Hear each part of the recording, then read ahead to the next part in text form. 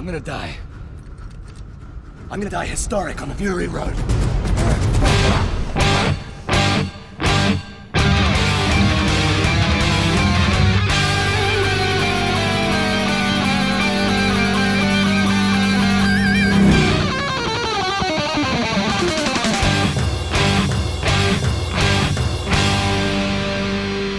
Welcome to the Mad Max Minute. We need counterweight. Get the blood bag down to Mad Max Fury Road, 1 minute at a time. I'm Rick. And I'm Julia. And today we're talking about minute 27, which begins with a final farewell to Ace and Nux's front tire, and it ends with Slit about to decapitate Max. Rounding out the week with us in some sort of cat bus monstrosity are Richard Dunham and Chieko Dunham from Studio Ghibli Minute. Hello. Hello. Thanks for having us back. It's great to be here again. I was thinking about some of the fantastic things you see in Studio Ghibli movies, wondering more specifically about how they would fare in a post-apocalypse, which you will argue there are a fair amount of Studio Ghibli movies that are already in the post-apocalypse. Fair amount. But you also have stuff like the cat bus from My Neighbor Totoro. Yeah. Which would be an interesting thing to see. Be an interesting, metallic design to make, I guess, in this world. Oh, yeah. Like if you wanted to evoke the cat bus with one of these vehicles, how would you do it? Yeah. What would you just get really thick exhaust pipes? Put it in the front? I would think you'd wind up with something like remember the rover in Space 1999? Oh, yeah. Have you seen that? Maybe? Something with a lot of tires on each side. Yeah. Start with a lot of tires, one set of tires for each set of legs, and then maybe do something out of the Dumb and Dumber movie where you cover it in fur. Yeah, I can see that. Yeah. Totally. Where do we get that fur? We don't talk about that. It would be I would say you wouldn't want it felt or something like that, No. something soft. Taking the cue from Immortan Joe's mask of horse teeth, I think you would want a lot of horse hair. Ooh. Make it from the mane of the horse, or a horse tail hair. A long-haired cat bus? Exactly, yeah. That would look so luxurious. It would. It's kind of like the offspring of the cat bus and Gritty. Oh. I hated that. Giant googly eyes on the front, rattling around because they're driving over. No one would hit terrain. us because they would be they're not serious. They're not worth it. Yeah, that would be cool. Now I just want fan art. Take all of the shows in the Movies by Minutes community, and each one of them gets a post-apocalyptic vehicle. Yeah. Oh, that'd be sick. That would be so sick. I'm just trying to think of Mystic Pizzas. Or the Goofy Movie Minute. Mm-hmm. Their vehicle. Or Talking Cat Movie Minute. Yeah. You'd have teams of people together, Mean Girls Minute would obviously have a school bus that's driving too fast. Oh, yeah. And then you combine the too fast school bus with the cat bus, and then you've got the Goofy Movie Minute with their station wagon piled high with luggage and stuff. Yeah. But the luggage is in the shape of that arrow platform from Lord of the Rings Return of the King, they drop down on the elephant, or the Oliphant, I guess it's called, or the Mumakil. I don't know what, I'm not brushed up on my Tolkien literature. Yeah, neither am I. I have no earthly idea. I have no middle earthly idea. Oh, yeah. Any sort of thing like that would be just excellent. Yes. Something that's decidedly of a different magnitude of excellence is how we start off minute 27 with Nux wildly swerving away from the assault by the war rig, and in the shock of the hit between the two vehicles, Ace drops away and he rolls around in the dust. So he's done. Goodbye, Ace. It was good while it lasted.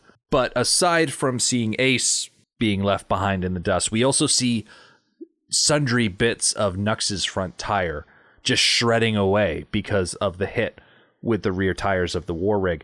And it's not long before the only thing left of his tire is just a rim. Yeah, basically. The tire blowing really emphasizes how soft the ground actually is. We've been operating under the idea that it's this extremely hard-packed red earth. And I think it is. But when it meets this shredding tire and all of this resistance, it just falls to pieces. Mm-hmm. And that front tire area in general just digs into the ground. And it looks almost painful, so sluggish, like we're wading through mud or pudding. Yeah. Or a room filled with goldfish. Oh my god, it's just goldfish dust. Oh my god. From the That crackers. actually makes a lot of sense. Yeah. Yeah. This could be goldfish dust. We've seriously brought up stuff from Thunderdome every day this week. Yeah. Yes, we have. Thought we finally got beyond that. Oh hey. I never realized how close Max was to the ground. I Yeah. thought he was a lot higher. Yeah, his He's not. feet are right down there by the ground. So if he were to get a foot caught in the dirt, Probably rip his leg off. Yeah, he'd lose it. yeah, I was like, what part of him is going to get ripped off? Mm-hmm. Is it just his ankle? Like his ankle down, or is it like hip down? I think it could be like hip down. I guess it all depends on how quickly he can lift his feet up.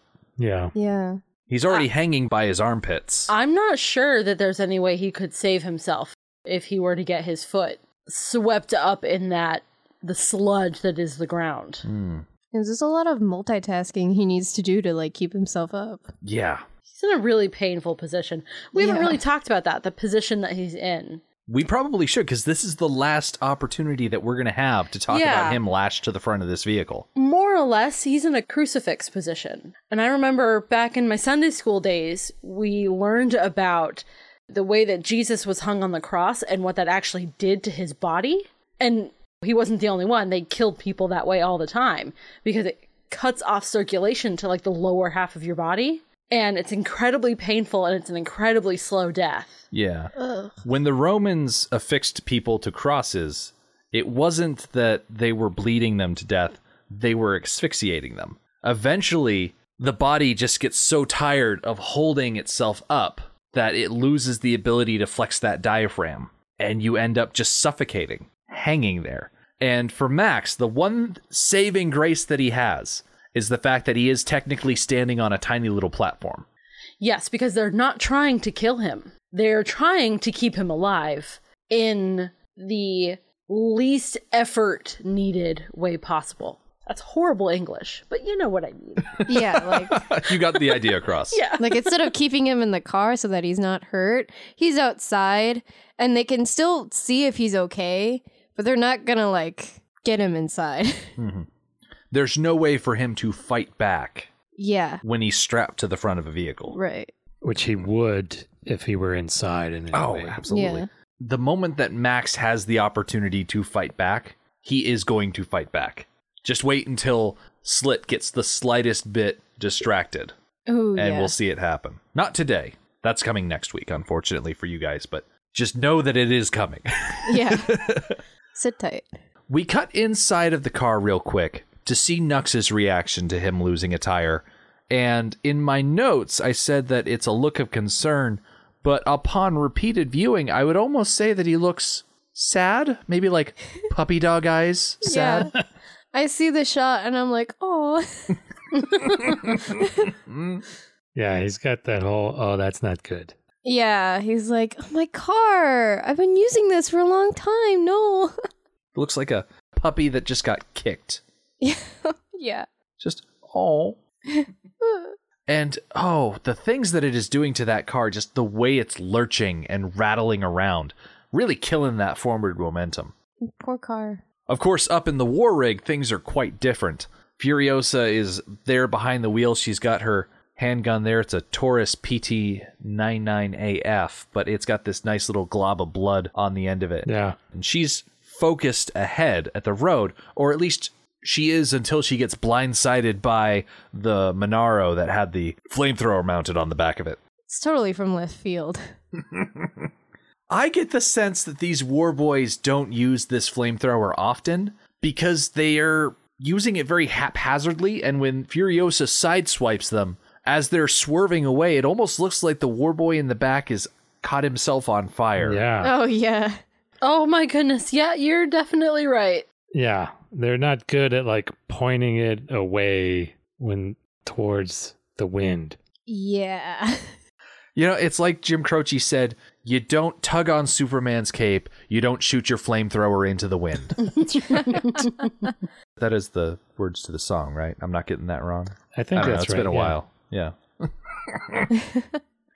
The flame gives us a chance to look at the roof of the cab in the war rig. What is that design? It's like a bunch of like stamped steering wheels. The folks who decorated the inside of the war rig, they covered the entire ceiling of the cab with tiny little Immortan Joe emblems. Oh, okay. Ooh, yeah, that okay. makes sense. Yeah, So it's like a pressed tin roof, right? Yeah, exactly. With the flaming steering wheel logo on it. Mm. Yeah, I love pressed tin roofs or ceilings or whatever they are. They look classy. You know what I mean? Yes, I do. Yeah. Where else have you seen? I mean, not that ceiling? specific pattern, but like older buildings. Like there's a barber shop that I Okay. go to sometimes when I feel like waiting for an hour and a half for a haircut that has a pressed tin ceiling, and it's just a really good atmosphere. It's just they have 3-4 chairs open at a time, and if you're not there right when they open, the place fills up really quick. So you get to sit and admire the Preston roof. Yeah. I don't think I've seen a lot of pressed tin ceilings. Yeah, I Where don't. would have seen one. What part of the country are you from? We're near Chicago. Yeah. Oh, I'm surprised. I know would think there's- they're really big in Chicago. Well, you got to remember, Chicago burnt Burned down at down. one point. Yeah, we True. we had a great fire at some Yeah. point. Yeah. I mean, there is one building downtown which has like a gold foil ceiling Yeah, that's in really the lobby, cool. like the Burnham building. Yeah, I think the only time I think of like seeing a tin press ceiling is like a pretentious coffee shop. I don't know if that makes sense. Well, that's what New England is like. Yep. It's all just pretentious coffee shops. It's got like a cool name that's like also the name for an indie band, maybe. You're not sure. Do you think there's an espresso machine on the war rig? Oh my gosh. Yes.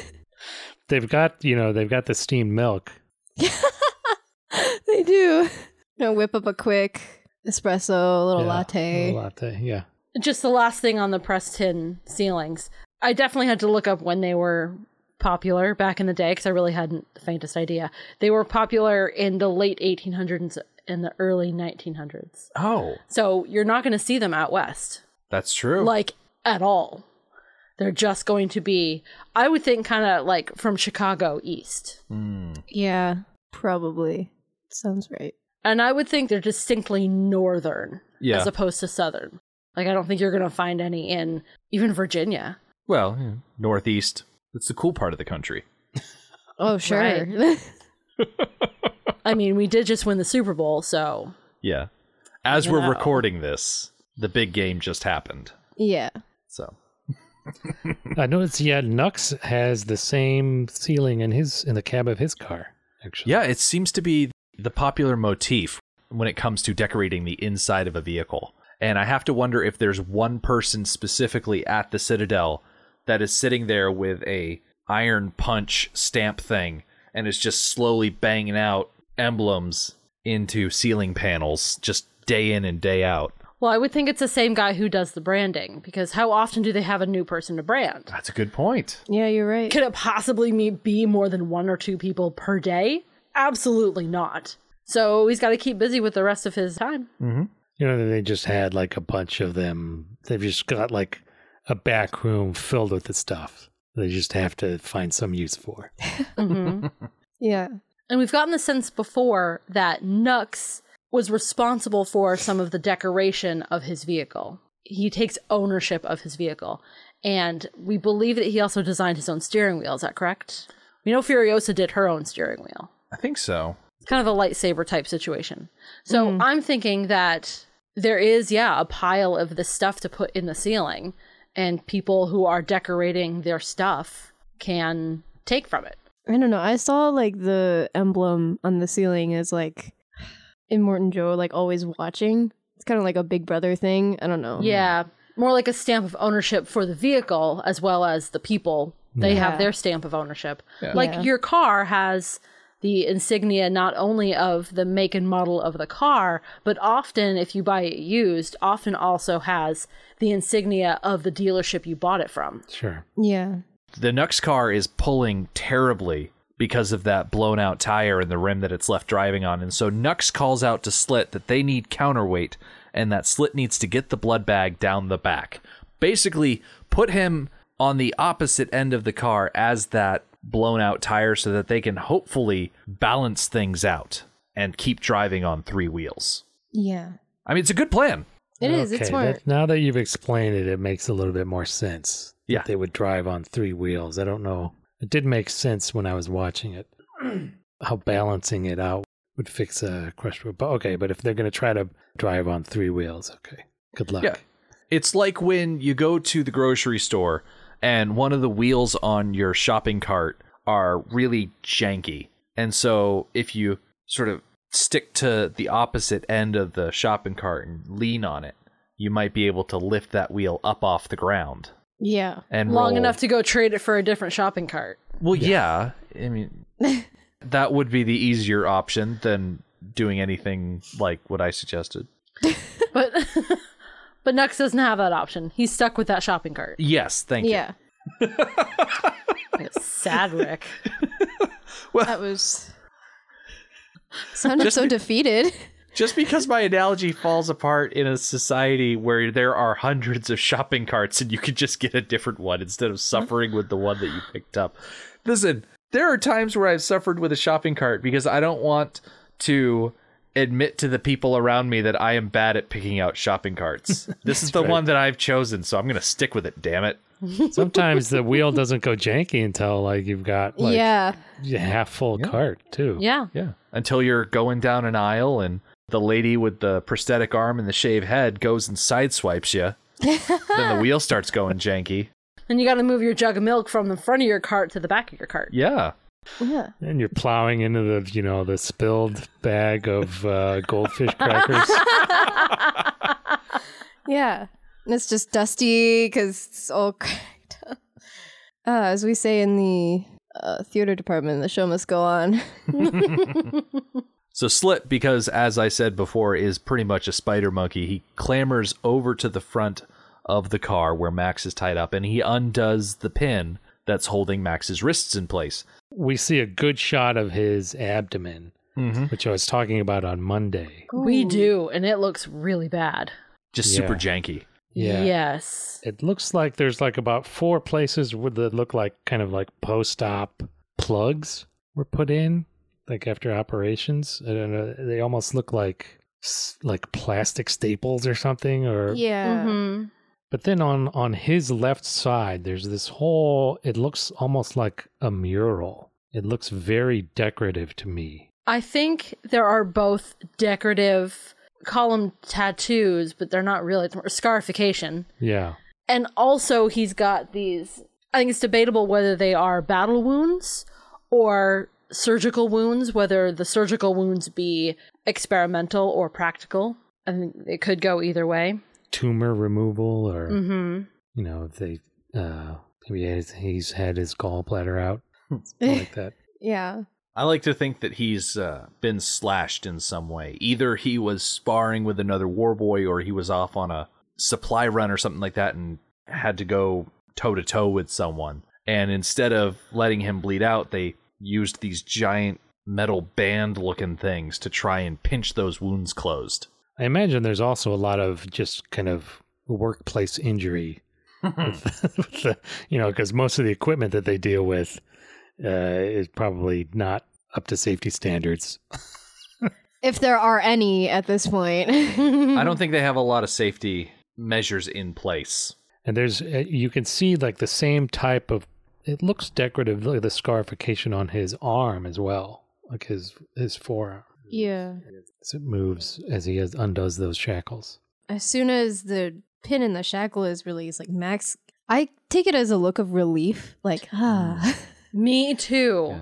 And it's not just the look, the music also does a weird thing. It seems to be building and building, and then as soon as that pin comes out, there's like a audible sigh, like a type of thing. Yeah, and he looks like up to the sky. Like, thank you. Thank God.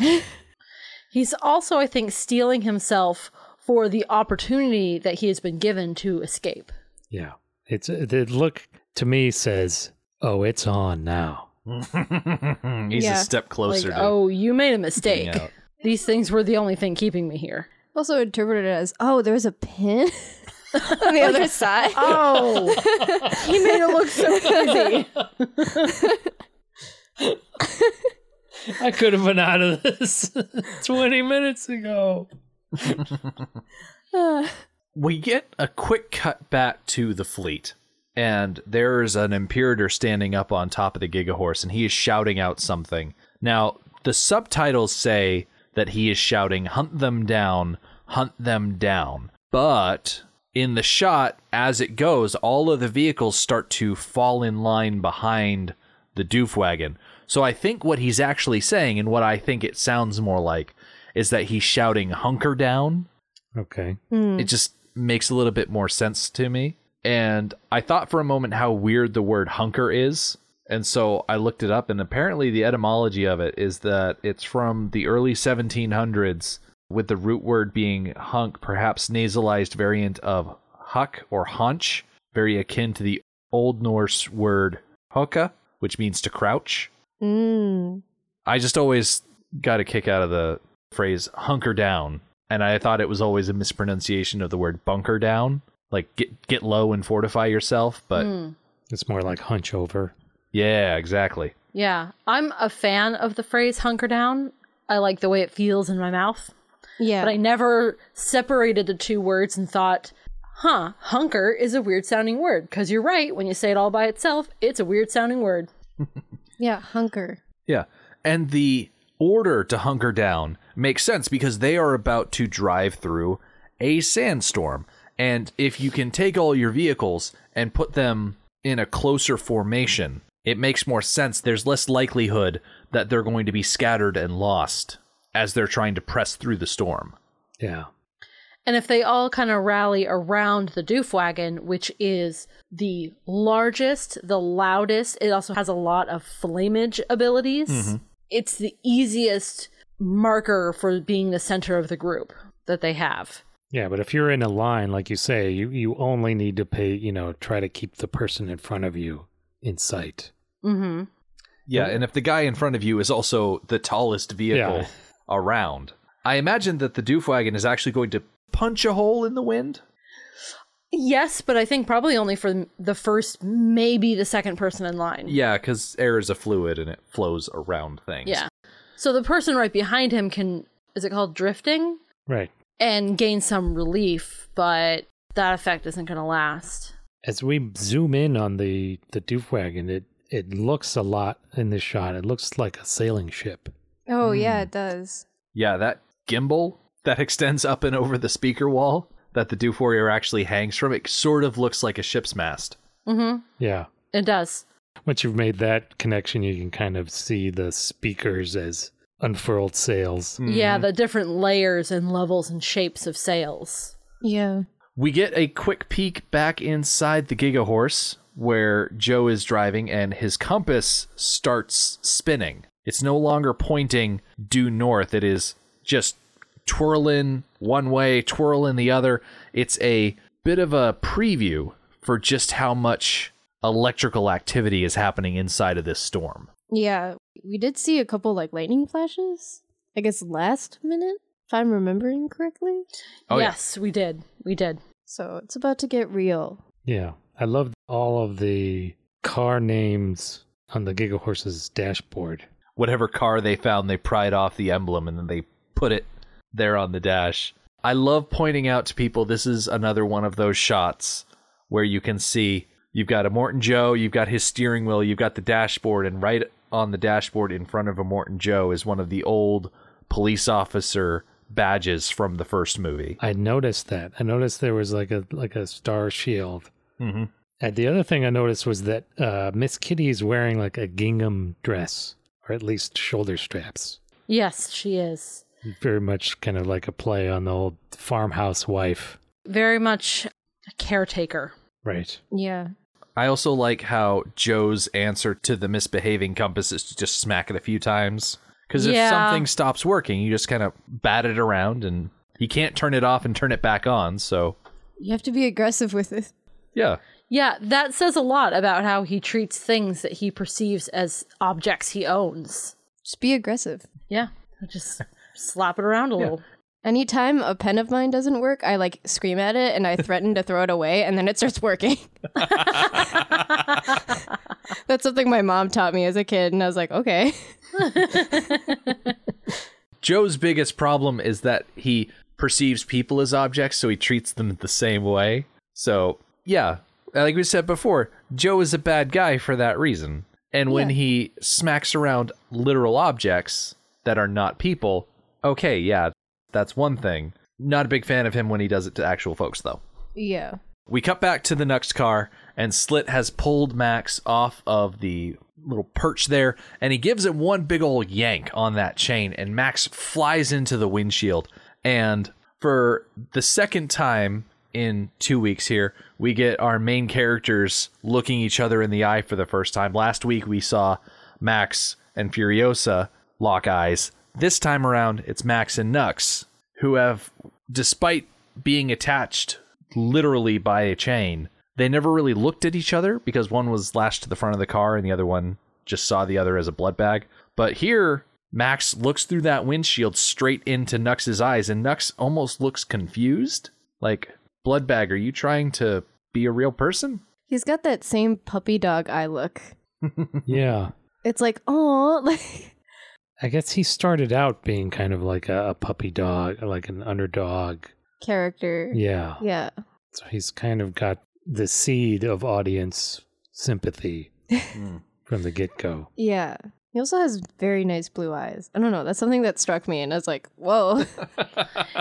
Yeah, and those blue eyes have a way of reaching out from behind whatever facade he's got on his face. Yeah. Be it painted white or the scarring all over his lips.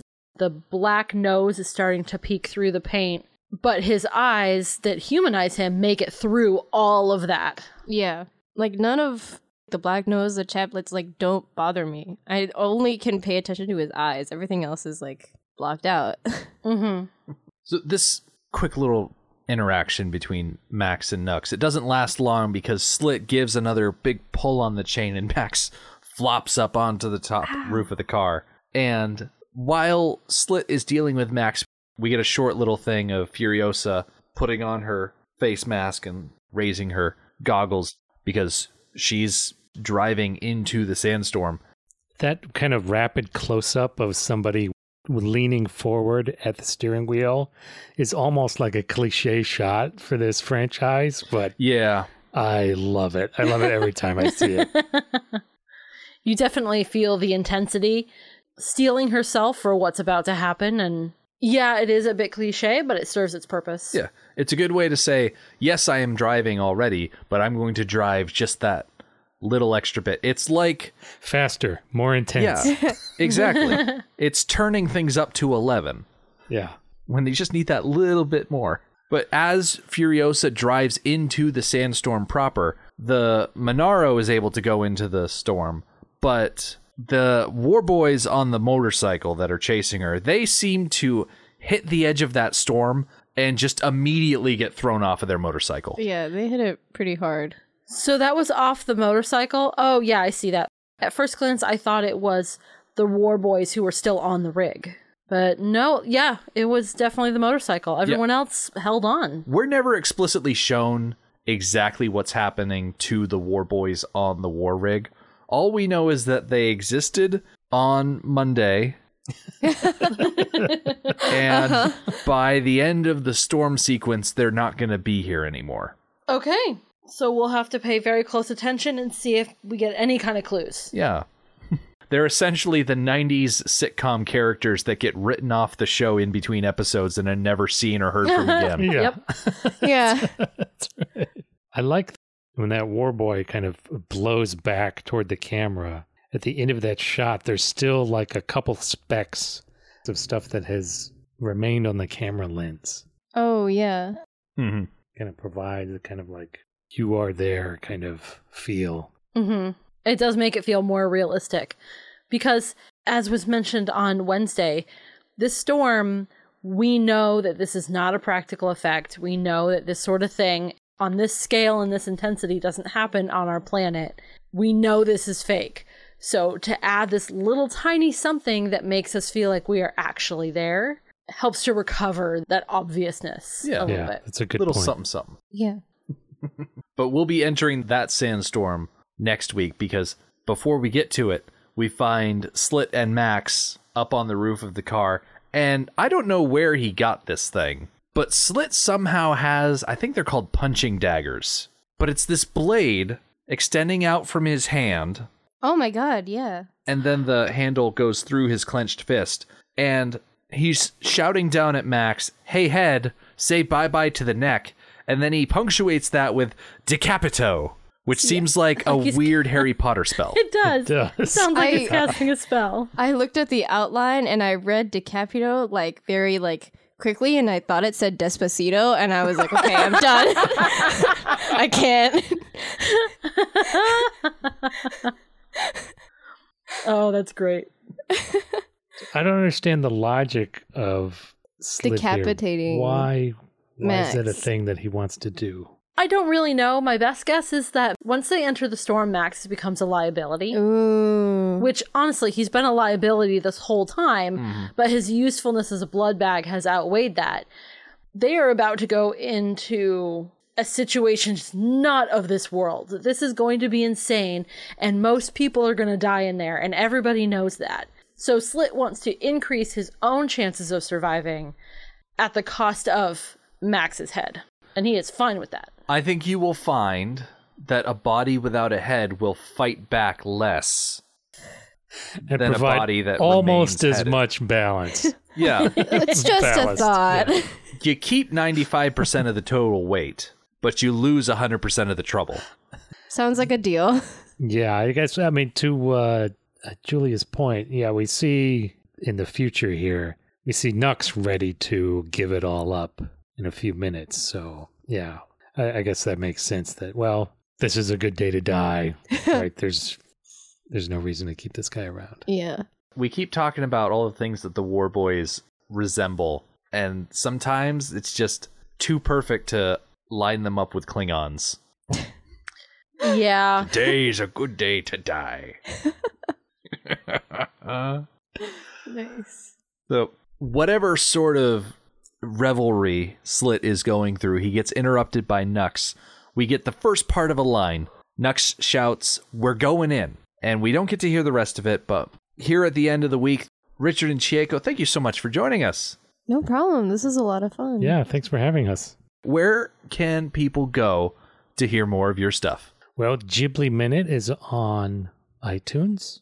It's also on Google Play, Stitcher, a bunch of other places. Or you can go to our website, ghibliminute.com. That's GHIBLI minute.com. No hyphens. And to catch up on what we're doing. We're also on Twitter at Ghibli Minute. And we're on Facebook. Just search for Ghibli Minute. Mm-hmm. So go out, subscribe to that. If you listen to a week's worth of content and it sounds really depressing, We're so sorry. wait until the next Monday comes around. It'll get more bright and cheery. That's right. And on the other hand, if you listen to a week and it's all like whimsical and magical with childlike wonder and all that other stuff, wait a week and, you know, that'll change too. Unless you want to hear about like the lifestyle of World War II Japan. Yeah. It's the only reason why maybe you would listen to the sad week in between the happy ones.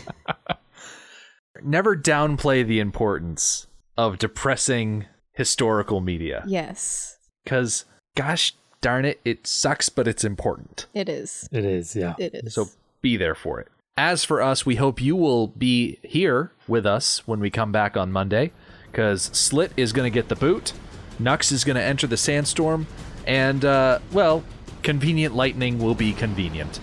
The Mad Max Minute podcast is a fan project by Rick and Julia Ingham. The Mad Max franchise was created by George Miller and Byron Kennedy, is presented by Kennedy Miller Mitchell Productions, and distributed by Warner Brothers. Mad Max Minute is produced and edited by Rick Ingham. Our opening music is Verdi's Dies Irae by Daniel Bautista of danielbautista.com. Our home on the internet is madmaxminute.com. You can follow us on Twitter at madmaxminute, like us on Facebook by searching for Mad Max Minute, and join our Facebook listener group, Mad Max Minute Beyond Microphone. If you'd like to support the podcast, visit madmaxminute.com, where you can see what's in our TeePublic store, join our Patreon, or even donate to the show to help us keep the tanks full.